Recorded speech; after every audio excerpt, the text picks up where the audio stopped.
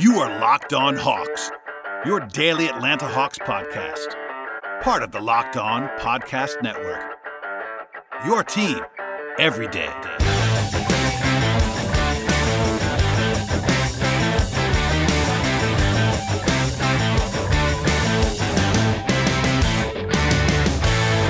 Hello, friends, and welcome to episode 567 of the Locked On Hawks podcast.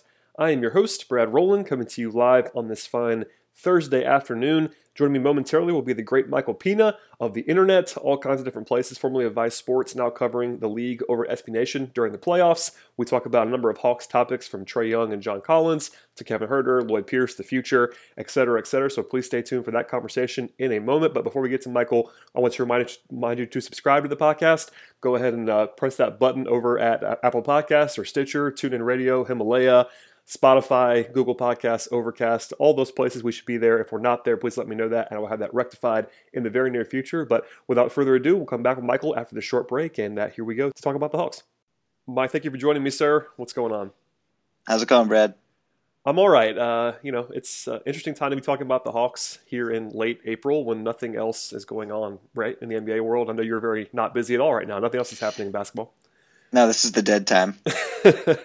I know you're crazy stuff, so I appreciate you taking the time, and we'll take some time to talk about the Hawks. So I know, like most of my conversations, the next couple of months will be draft focused. I'm going to save that for the very end. I might ask you something about the draft, but big picture wise, I know you've written about the Hawks a few times. We tweeted about the Hawks back and forth some. Now that we've seen a couple years of the rebuild, I think it's kind of going pretty well. But what do you make of where the Hawks are now, big picture sense, that we could drill down from there?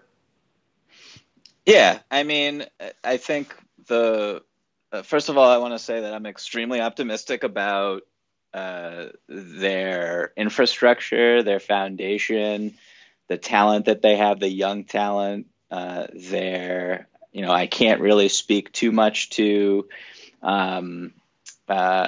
prospects in the draft and who's a great fit because I just don't ever watch college basketball. Yeah. But I really, I'm a fan of the way they've accumulated assets through the draft, future picks. That seems to be a priority, and I think it's a smart one. I thought that the rookie season that Trae Young had was, I mean, is it safe to call it underrated? I was blown away. You know, some of the numbers aren't great. Some of the numbers are great. I'm more just talking. Every time I watched him play, he looked like he belonged in the NBA in a way that very few players his size and his age do. His passing is just completely next level, and it's the type of passing and unselfishness that can elevate mediocre players to good. And we saw what it did with John Collins this year. I thought that it was a huge boon to his sophomore season. So yeah, I'm just generally optimistic about the Hawks. I know that, I don't know if they're going to make a humongous leap this summer in terms of personnel decisions. I would like to see them kind of slow grow this as much as possible, and take it with the picks and not do anything splashy in terms of a large contract to a guy who maybe not deserve it. I wouldn't like them to kind of accelerate the timeline here. I think they're on a really good path. I think patience will serve them well, and I think Hawks fans have a lot to be excited about over the next 5 or 6 years. Yeah, they're definitely saying the right things about not speeding up, not skipping steps. Was something that Lloyd Pierce talked about at the end of the year. I think Travis Schlenk has said the same. So I'm kind of along the lines of you with being optimistic about them taking their time here, and they have some pretty intriguing talent. I'm gonna come back to Trae and John, who are obviously the guys we talk about all the time. But I want to go to Kevin Huerter first, because I know you like him a lot as well in my interactions with you. What have you seen from him? I know he's sort of the under-the-radar guy in some ways because of all the attention that John and Trae got, but I think all things considered, it was a pretty positive rookie season for Huerter as well. No, definitely. I mean, you want to talk about, I just said this about Trae, but, guys who show they belong. I think that anytime you have the size he has with the stroke that he has, the way he can shoot on the catch, the way he can space from extremely far distances. I was very impressed with his athleticism, even, and just his body type, and just his ability to attack closeouts and make interesting things happen. I'm very bullish on him, and obviously guys who can shoot the ball as well as he projects to shoot it throughout the life of his career are increasingly valuable in the NBA, and to kind of snag him in the same draft as Trae Young, just a really, the comparisons to Stephen Clay with Trae and Kevin are probably just a little premature, but you see like the blueprint there, and I don't know how good defensively Kevin's going to be when he hits his prime. Obviously, what separates Clay is not only the all-time great shooting and marksmanship, but his ability to lock down opposing primary ball handlers, which that's why he's Klay Thompson. But so I'm not going to make that comparison necessarily, but I do see what the thinking is in getting that type of player who has that size and that shooting ability. So I'm very high on him, particularly within the context of Atlanta's roster.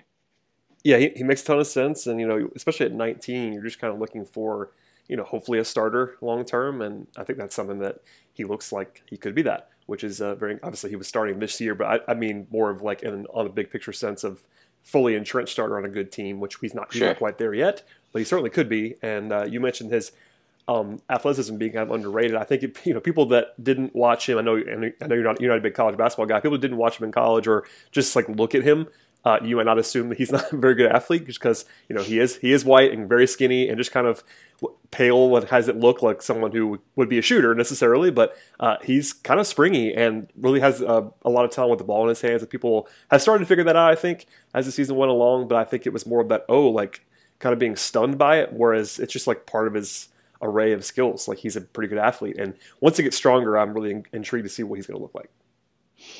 Yeah, and it'll be really interesting to see just how, every time he would create his own shot, it was extremely intriguing. He took at least one, I want to say, pull-up three a game, which is very impressive. I know, obviously, the Atlanta Hawks encourage that, but that type of thing is just, it's next level. You just don't see like guys who primarily play off the ball take, I'm looking at the number now, 1.6 pull-up threes per game. That's and making 37% of them. So that's a feather in his cap as a rookie, and definitely something for him to build on.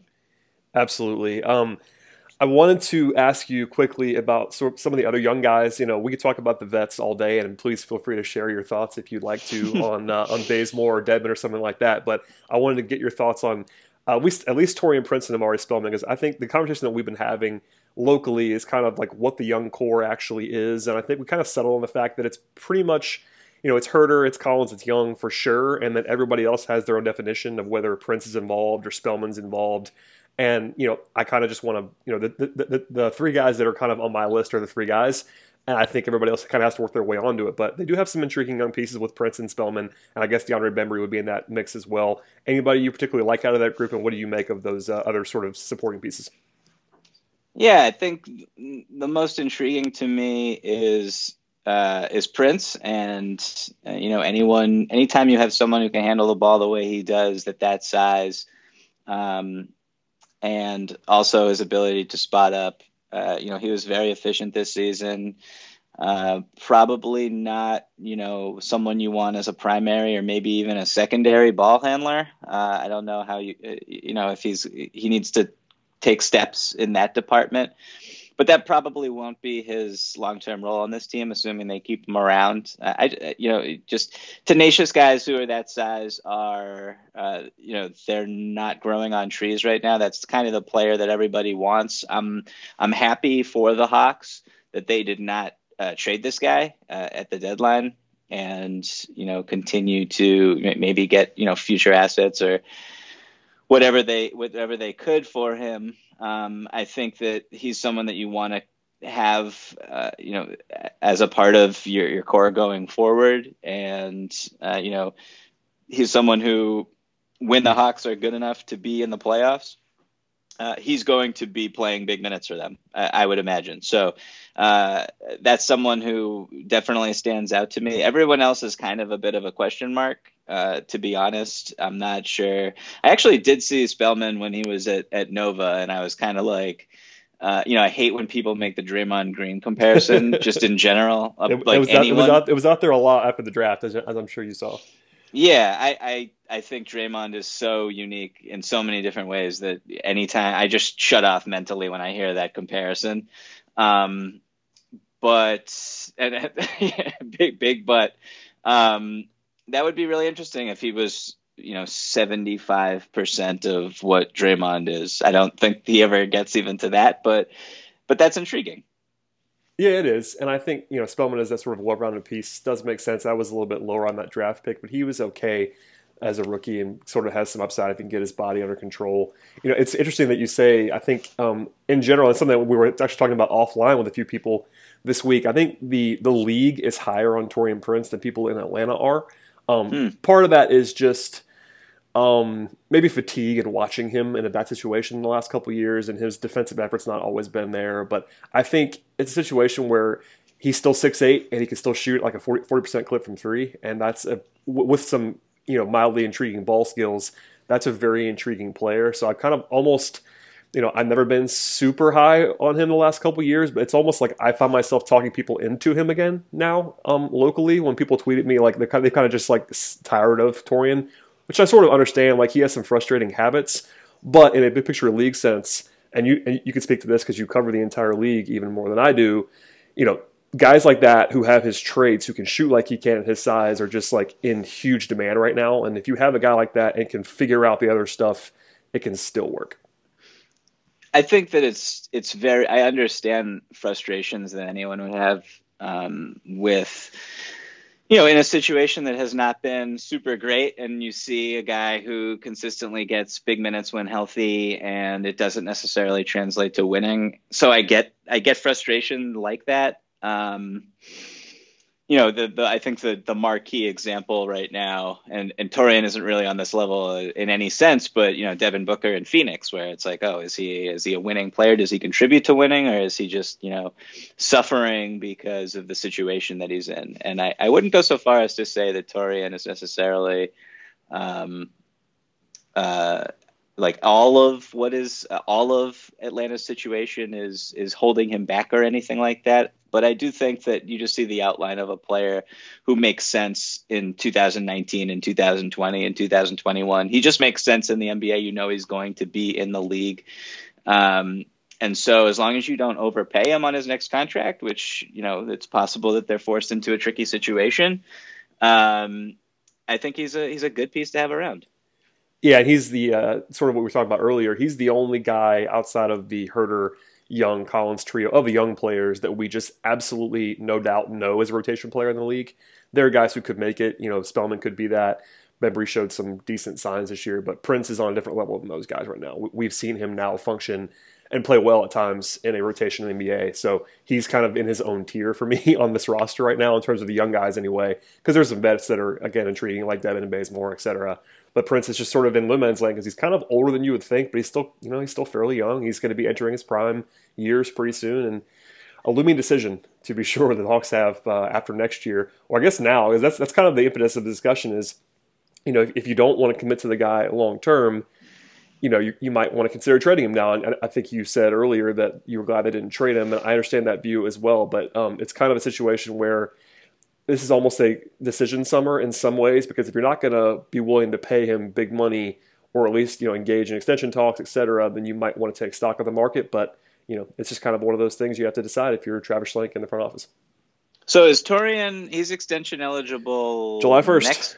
Oh, okay. He's that was this was year 3, so he's entering year 4. He'll be restricted after this next year. So, and I think he's 25 already. So like he's kind of older than people realize, because he was a long-term college guy too. So he's not the youngest guy in the world. And I think also people, I know you probably understand this, but people don't always remember that he was not a draft pick of this regime. So he was a carryover guy. And that's another reason why it's so intriguing is that to this point, we don't really, we don't know in all capital letters what the front office thinks of him because it's a different front office than the one that drafted him. So all of these different factors playing in, and they have potentially 2 lottery picks in a class that, is pretty heavy on like wings and forwards. So if you take a couple of those guys in the lottery, then it's even more crowded and it gets more interesting. So a lot of dynamics in play. I have a really random question for you. Bring it on. And I don't want to derail the entire No, podcast, you're fine. But it just popped into my head. If the Atlanta Hawks were to somehow let's say they get the number 2 pick in the draft, where do they go with that? This is my pet thing right now. I'm glad you asked because I'm definitely on record, and I've said this a few times now, that I would be putting it on the market immediately for trade and kind of just like having it on the market for 5-6 weeks between the lottery and the draft. Just jump into the Anthony Davis sweepstakes right there. I mean, it's sort of. I mean, that's a popular thing among Hawks fans, but I'm like, guys, he's not going to stay, so no, you want to do it. But to your point, like if you think, and I do think, I know you're not really a draft guy, but I think John Morant's a fairly clear number 2 for me, and they can't take John Morant, so it's a situation where you just take the best offer, I think, and move down. I would not be taking anyone at number 2 if I was the Hawks and they got that pick. So you don't think that Trey and Barrett could be? I mean, Barrett, you could talk yourself into it. I'm not a huge Barrett fan, and I don't love the fit with Trey, and I don't love just everything about that fit in Atlanta. He's not the kind of profile of what the Hawks have wanted recently. He's not a great shooter. He kind of needs the ball in a situation where you have Trey, who needs the ball and probably is a better, definitely is a better offensive prospect in my opinion. So I think just pure value-wise, you might talk yourself into Barrett being the guy, but I wouldn't want to make that pick. I think Barrett is closer to the other guys in this draft, like your Jarrett Culver types, than he is to the top of the draft. So that combined with the fit concerns I would have, I would not want to be picking number 2. I think if you're a Hawks fan, you definitely want them to get the number 2 pick because that's a positive outcome in the lottery. But if that happens, I want to move down or look around and see what's out there. That's kind of, and it's sort of a cop-out answer, but that's kind of what I would do.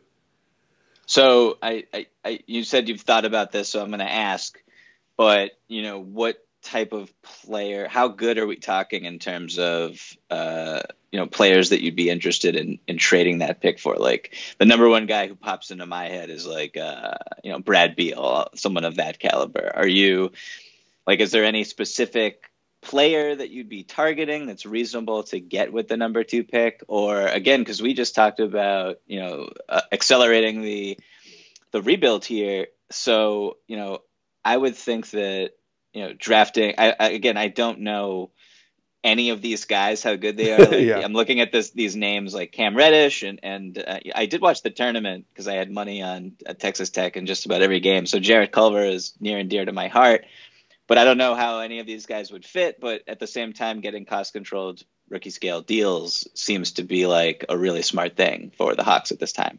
Yeah, I mean, I think I would certainly look toward trading down in the draft, or maybe targeting someone who was like a high draft pick from last year kind of thing, like someone who's still young enough to be on the timeline. I know, Beal would be interesting in some ways, and he's still fairly young, but I also, to what we were talking about at the beginning, I don't want to speed things up too much if I'm the Hawks. So, in a vacuum, it's kind of tough. There isn't really a play, like a defined current star level player that I would really, I guess Beal is probably the most logical in some ways because of where they are in Washington and where he is age wise, et cetera, and kind of the fit that might be there alongside what the Hawks already have. But I'd be looking for more of a, still have a top 5 or 6, 7 draft pick in this class, and maybe add to your war chest. Like for instance, Chicago would be an interesting destination, and maybe you look to like steal Wendell Carter from them alongside their draft pick, like something like that. Like not like that's not like a linear thing, but like something like that where you're still getting a pretty darn good asset from the last draft or 2 that's not really distressed yet, plus a top 5, 6, 7 pick alongside that to go up 3 spots. Because I think you want to find a team that's trying to get John Morant, and that means you need to find a team that has a point guard need. And Chicago doesn't have they don't have a point guard in place. For instance, that's going to be a very popular one. If, for instance, the Hawks land at number 2 and Chicago's like number 4, you're going to hear a lot of scenarios where you're talking about Chicago going up to 2, or Phoenix is the same sort of thing. So I don't know. It's not perfect because we don't even know the order just yet. But in general, I'd be looking for still very young guys versus the established star type in that trade. Right. That's essentially what they did last year, right? So you get the 3rd pick, trade down.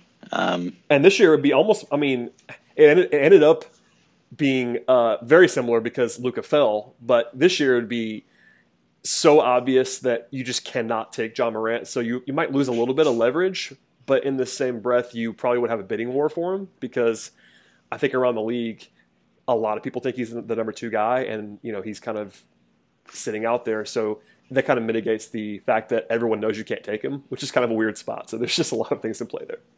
Yeah. Well, I didn't mean to derail your podcast, but this conversation that's intriguing. is really I like interesting. That. It's even funnier because you don't know the draft prospects as well. So it's it's very which makes it more fun. It is. It is very interesting in a lot of ways. While we're here, actually, I was going to ask you this near the end, but since we just talked about this, and we'll go back to players in a second. Being that you're not in draft mode, I know you want to keep things on track and on schedule if you're the Hawks. Does that mean you would be almost fully not looking, I should say, towards adding big time salary, or are you just in value mode? Because for me, at least what I've said is I would not be trying to sign a big time contract this summer unless it was the uber elite guy. If Kevin Durant wants to come, you got to sign him.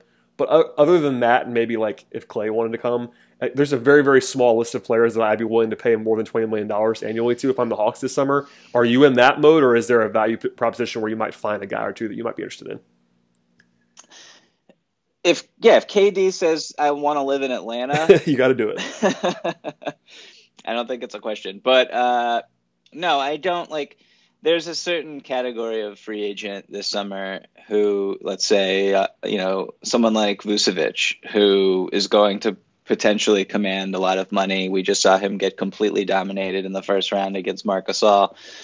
That's the type of player who, I don't even necessarily think he doesn't fit really the timeline at all. He's kind of about to enter. He's in his prime now, and about to be, this next contract is probably post prime. And then I do think he's a sneaky, interesting fit with Collins and with Trey, but it's I'm not even really entertaining it seriously, but that's the type of player who I would just, a really dumb organization would, if they heard a player like that was interested, I think would jump at the opportunity. But I have a lot of faith in this front office and their understanding that patience is a virtue, and Travis Schlenk's experience in Golden State and everything that happened there, where, you really need to solidify what you have before you go out and shop. I think that, I foresee the Atlanta Hawks someday landing a guy like Andre Iguodala after they've already kind of taken care of their business and developed their own core that they've already drafted. So I'm there's really no one beyond, a franchise altering piece who I would really entertain if I was Atlanta. Yeah, I think we're on the same page there. And some of the most popular fan idea names are Vucevic, and pre-injury, it was a lot of Boogie Cousins talk, and I was like, okay, I would not be doing that. It's a disaster. Correct. I agree with you 100%. So we can move on from there. Let's just talk. I know we talked about Trey a little bit at the top, but I think you said this earlier that he's almost been underrated. I kind of agree, and I didn't love the trade when it happened. I was very upfront about that on this podcast and other places. It's looking like it was a very solid decision. Trey definitely exceeded my expectations in a big way, and I think he has yours as well from what you were saying. Where does that leave you with Trae Young? Is he, a perennial all-star for you? I know it's tough to say after 1 year, but people want to ask me now, what's he going to be? And it's well, he's already really good, so enjoy that. But where does it go from here is the question that I might get more than any other. Yeah, I think he's already one of the 5 best passers in the NBA, Yep. right? So that as a baseline is just so ridiculous to me. I knew heading in that he was like, I wrote a couple pieces on him heading in, so I actually did watch some of his film in college. So I was anticipating, this really intriguing passer, and passing was the number one thing that I was more locked in on in him as a prospect than, the 35-foot pull-ups, which are very, those are game breaking, and they're good to have in your back pocket for sure. And I really liked how he didn't back down from unleashing those at certain points in the season. But the passing is just so virtuous. It is magical. The fact that he led the entire league, I believe, in corner 3 assists this year as a rookie is, I don't really know how to compare that. The line of thought on playmakers and their ability to make those skip reads is, you need height, and Trae is a small guy. So for him to read defenses, see where help defenders are leaning, and react off that in a split second is just, it's for him already to do that is just amazing to me. And so when you combine that with, soon enough he'll have more talent around him, he'll have more space to operate, teams will start playing the pass, and he'll have to score. And then it gets into a little. His development gets into an interesting stage. But, generally speaking, I'm extremely optimistic on him. I still think that it is not that hot of a take to suggest that he could have a better career than Luka. And I know that is definitely not the majority opinion among people who watch the NBA. And this is not to disparage Luka in any way, but I'm a big fan of Trae, and obviously size is not something that's necessarily working in his favor. There's a big difference between doing this stuff in the regular season and ultimately achieving what you want, which is, competing for championships. So I think we don't know how Trae is going to perform in a playoff series when teams are hunting him relentlessly. But for now, it looks really great, and I'm sure, hopefully the Hawks are already thinking about how they can compensate for that with the players they bring in around him. Yeah, they knew that for the moment they took him. Like they were very aware of what it was going to take to build around him. To your point about Luka, I don't think you're crazy at all. I think baseline level Luka's is probably higher for a career-wise, but it's certainly not crazy at all to think that Trae could end up being the better player given his upside. I mean, upside was never really the concern with Trae Young. I think it was more of what it would look like if it didn't work, but now that it kind of already has, some of that concern, or most of that concern, is already gone, and his upside is off the charts from what you talked about his passing and his shooting. The size doesn't help him, but he's already been able to navigate it, and the fact that he can draw fouls as well as he can already, and the craft that he has and the intelligence that he has with the ball in his hands really helps. I mean, defensively it's going to be an adventure, but offensively, once he figured the shooting stuff out and from December on, that player already was like an all-star level offensive talent. Like he averaged like 21 and 9 for the last 50 games. Like he was already there as a rookie and did it efficiently, which is kind of staggering from where he was early in the year. And, during the draft process, he's definitely, again, I'm looking to be very wrong, which is just fine with me. He was awesome this year. Yeah. I don't want to, turn this into like the 538 podcast, politics podcast, but something about people kind of already having their minds made up initially with Trae. It's kind of like the Mueller report comes out, and then there's this instant analysis that there was nothing wrong. And, Trae Young's drafted, Trae Young's at Summer League, and everyone's already forming these opinions on him. Luka has this first month that is just blitzing the entire league, and opinions kind of they solidify immediately, and it's really difficult to alter the perception throughout a regular season, particularly when you're playing on a team that doesn't have any relevance big picture. So people are kind of sleeping on it. And then, he came on late, but it was a little too late, I think, to alter everyone's opinions necessarily. So it's really interesting. And I think, heading into year two, sometimes another thing is just for Luka and for Trae and for every other rookie who had an impressive season, you are able to, for lack of a better phrase, take the league by storm and by surprise. And now there's a lot of tape on these guys, and there's an entire offseason for coaches to figure out how to slow you down. We saw this happen at the beginning of this season with Donovan Mitchell. We saw it happen with Ben Simmons through stretches. We've seen it happen with Jason Tatum. None of this is really linear, so people should remember that if Trae were to struggle, or any of the other rookies this year who are good were to struggle next year, but long term, I see a multiple-time All-Star, no doubt about it. Yeah, and to your point, and I will move on in a second, but the Utah Summer League takes were all-timers. Let me just say that about Trae Young. Looking back, and even, again, as someone who, I criticized the Hawks for making the trade. Like, I also made sure to point out on draft night that I understood the theory of it, because you were getting another lottery pick, or at least a projected one alongside him. Still didn't like it, but the people that really unloaded the clip during Utah Summer League and buried the kid after 2 Summer League games, it was just performance art. It was incredible. I'll never forget it. To be fair, I mean, it was just one of those things. Man, we're really doing this on July 2nd. This is incredible. No, I was at the Trae Young versus Frank Ntilikina in Las Vegas. Oh, me too. I was there. It was interesting. Yeah.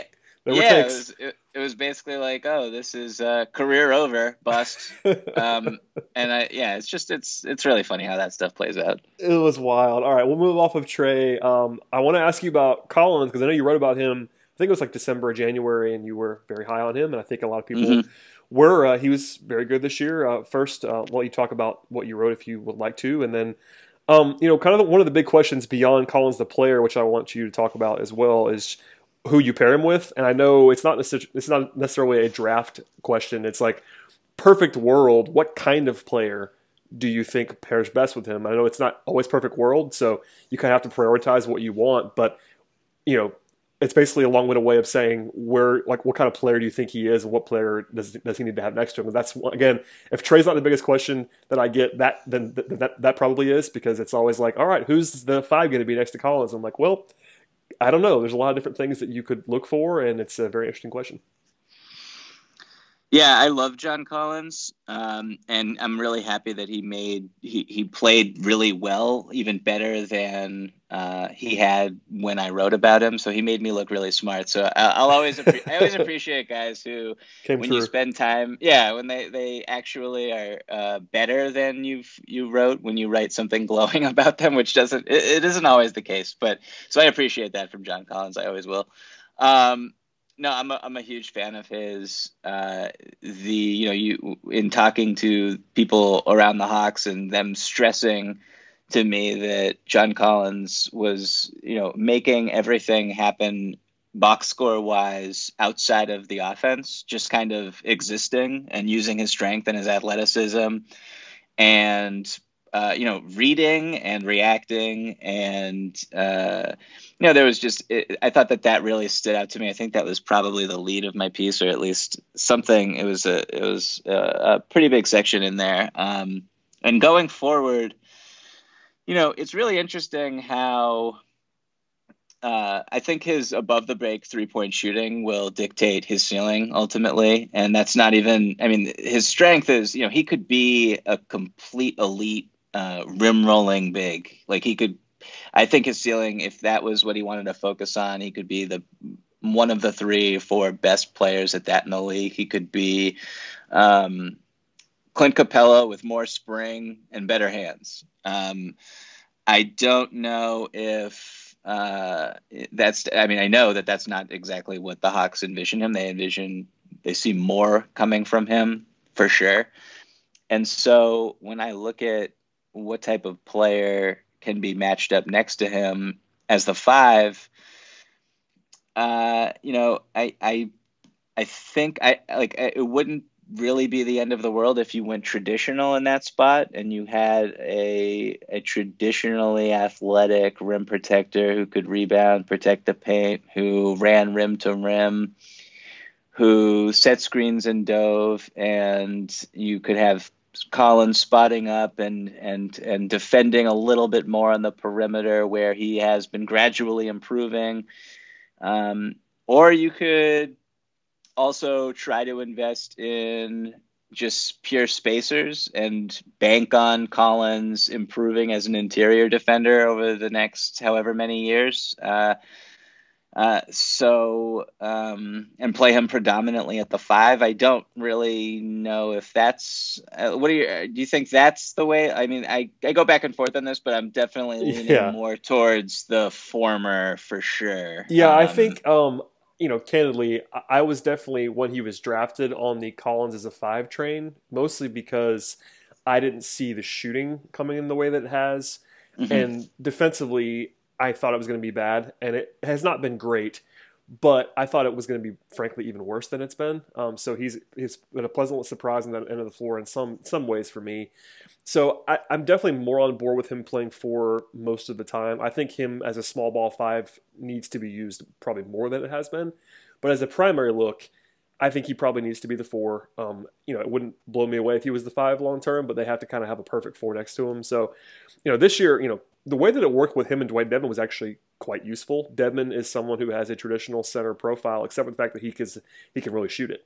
So offensively, Collins is kind of playing center, but defensively they flip, and Dedmon was kind of. I mean, if Dedmon was 23 years old, I think it would be awesome long term between those two guys, just because Dedmon's does all. I mean, he's a rim protecting center that also shoots threes, and that's kind of what you want next to John Collins. Just that's a really tough skill set to find, because not everybody, Dedmon kind of hilariously has turned into this off movement 3-point shooter at 7 feet tall after never shooting in his life till the last 2 years. It's kind of insane.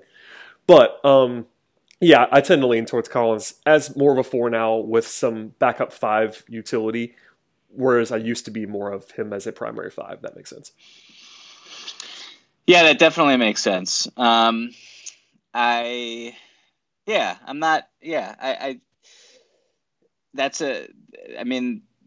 tough.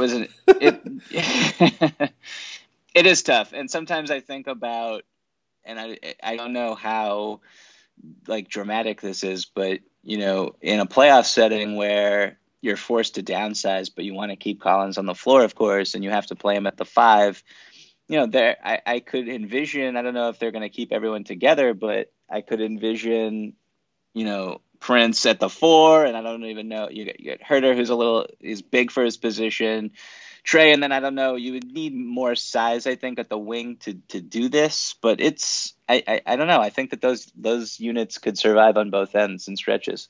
Yeah, I mean, a lot of it comes down to what Collins' defensive future looks like. And I think, he's not very good right now on that end of the floor, but there were some nice signs at the end of the season. And it kind of comes down, what you think of who he should be paired with almost comes down to that end of the floor. Because I agree with you earlier. You said that, his above the break 3 is going to be very important in his ceiling. I totally agree with that. And then defensively, it's kind of what's he going to be? If he can be a primary rim protector, that would really help. But I'm not sure it's going to come. You know what I mean? So we'll see. Yeah, I wrote in that piece that I think that Collins will be one of the 3 best players from his draft class by the time everybody retires. And I just wanted to be clear that I stand by that. And I think honestly, I mean, I would have told you were insane a year ago, but this season, that certainly was the case. Honestly, just from year 2 only, I think he definitely was a top 3 player in this class for this season. I mean, future wise, we'll see. But who was better than him this year? Thoughts? Yeah, a lot of really talented players in that class, and I'll probably be wrong, but I'm not sure. I'm not sure you will be. I mean, I'm not. I don't find myself. I've never been known locally as the huge Collins enthusiast, homer guy. But I think his breakout this year, combined with some other guys kind of flattening, like Tatum, for instance, flattening out a little bit. It's not looking crazy, honestly. I think well, now you're attacking a family member, right? I know. I mean, I'm not saying that I would rather have Collins and Tatum, because I wouldn't. But you know what I mean? Just this year only, I almost certainly wouldn't have 3 guys from that class ahead of him from how they played this year. Yeah, moving forward is a different question, but yeah. For sure. And I think some of the players that you'd compare him to are more so Markkanen. Markkanen is definitely an interesting one, and I'm a fan. I just think that, in terms of athleticism and, and the fit right now, because Collins' great advantage for whoever knows how long he'll be here, but for the foreseeable future, having Trae Young as your point guard that's really great for your development. Yeah, and those guys, I wrote a little bit about them.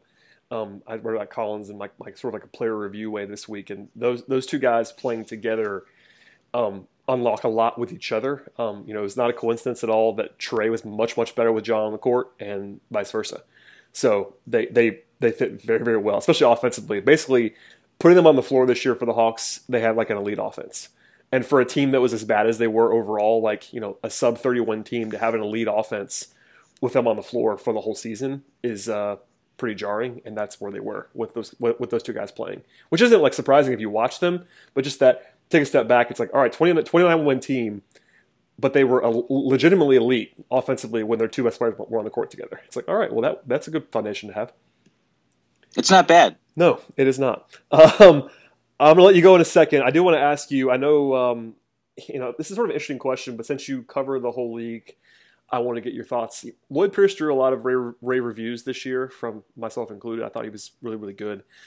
What have you heard about him as I guess before this year, now that you've seen him for a year coaching? I know it's tough to glean too much from 1 year of non-playoff stuff like that, but he just got added to the USA basketball staff, so it seems like people really enjoy the work of Lloyd Pierce. Are you hearing the same things that I have, that he kind of has a universal approval rating, because that's kind of where he is right now, I think? Yeah, I haven't heard anything bad at all. I thought that being the lead assistant for the Philadelphia 76ers last year, and just kind of the strides that they made defensively, which is where he was given a ton of credit. I thought that those were really impressive chops heading into all the heading into the interview process for him.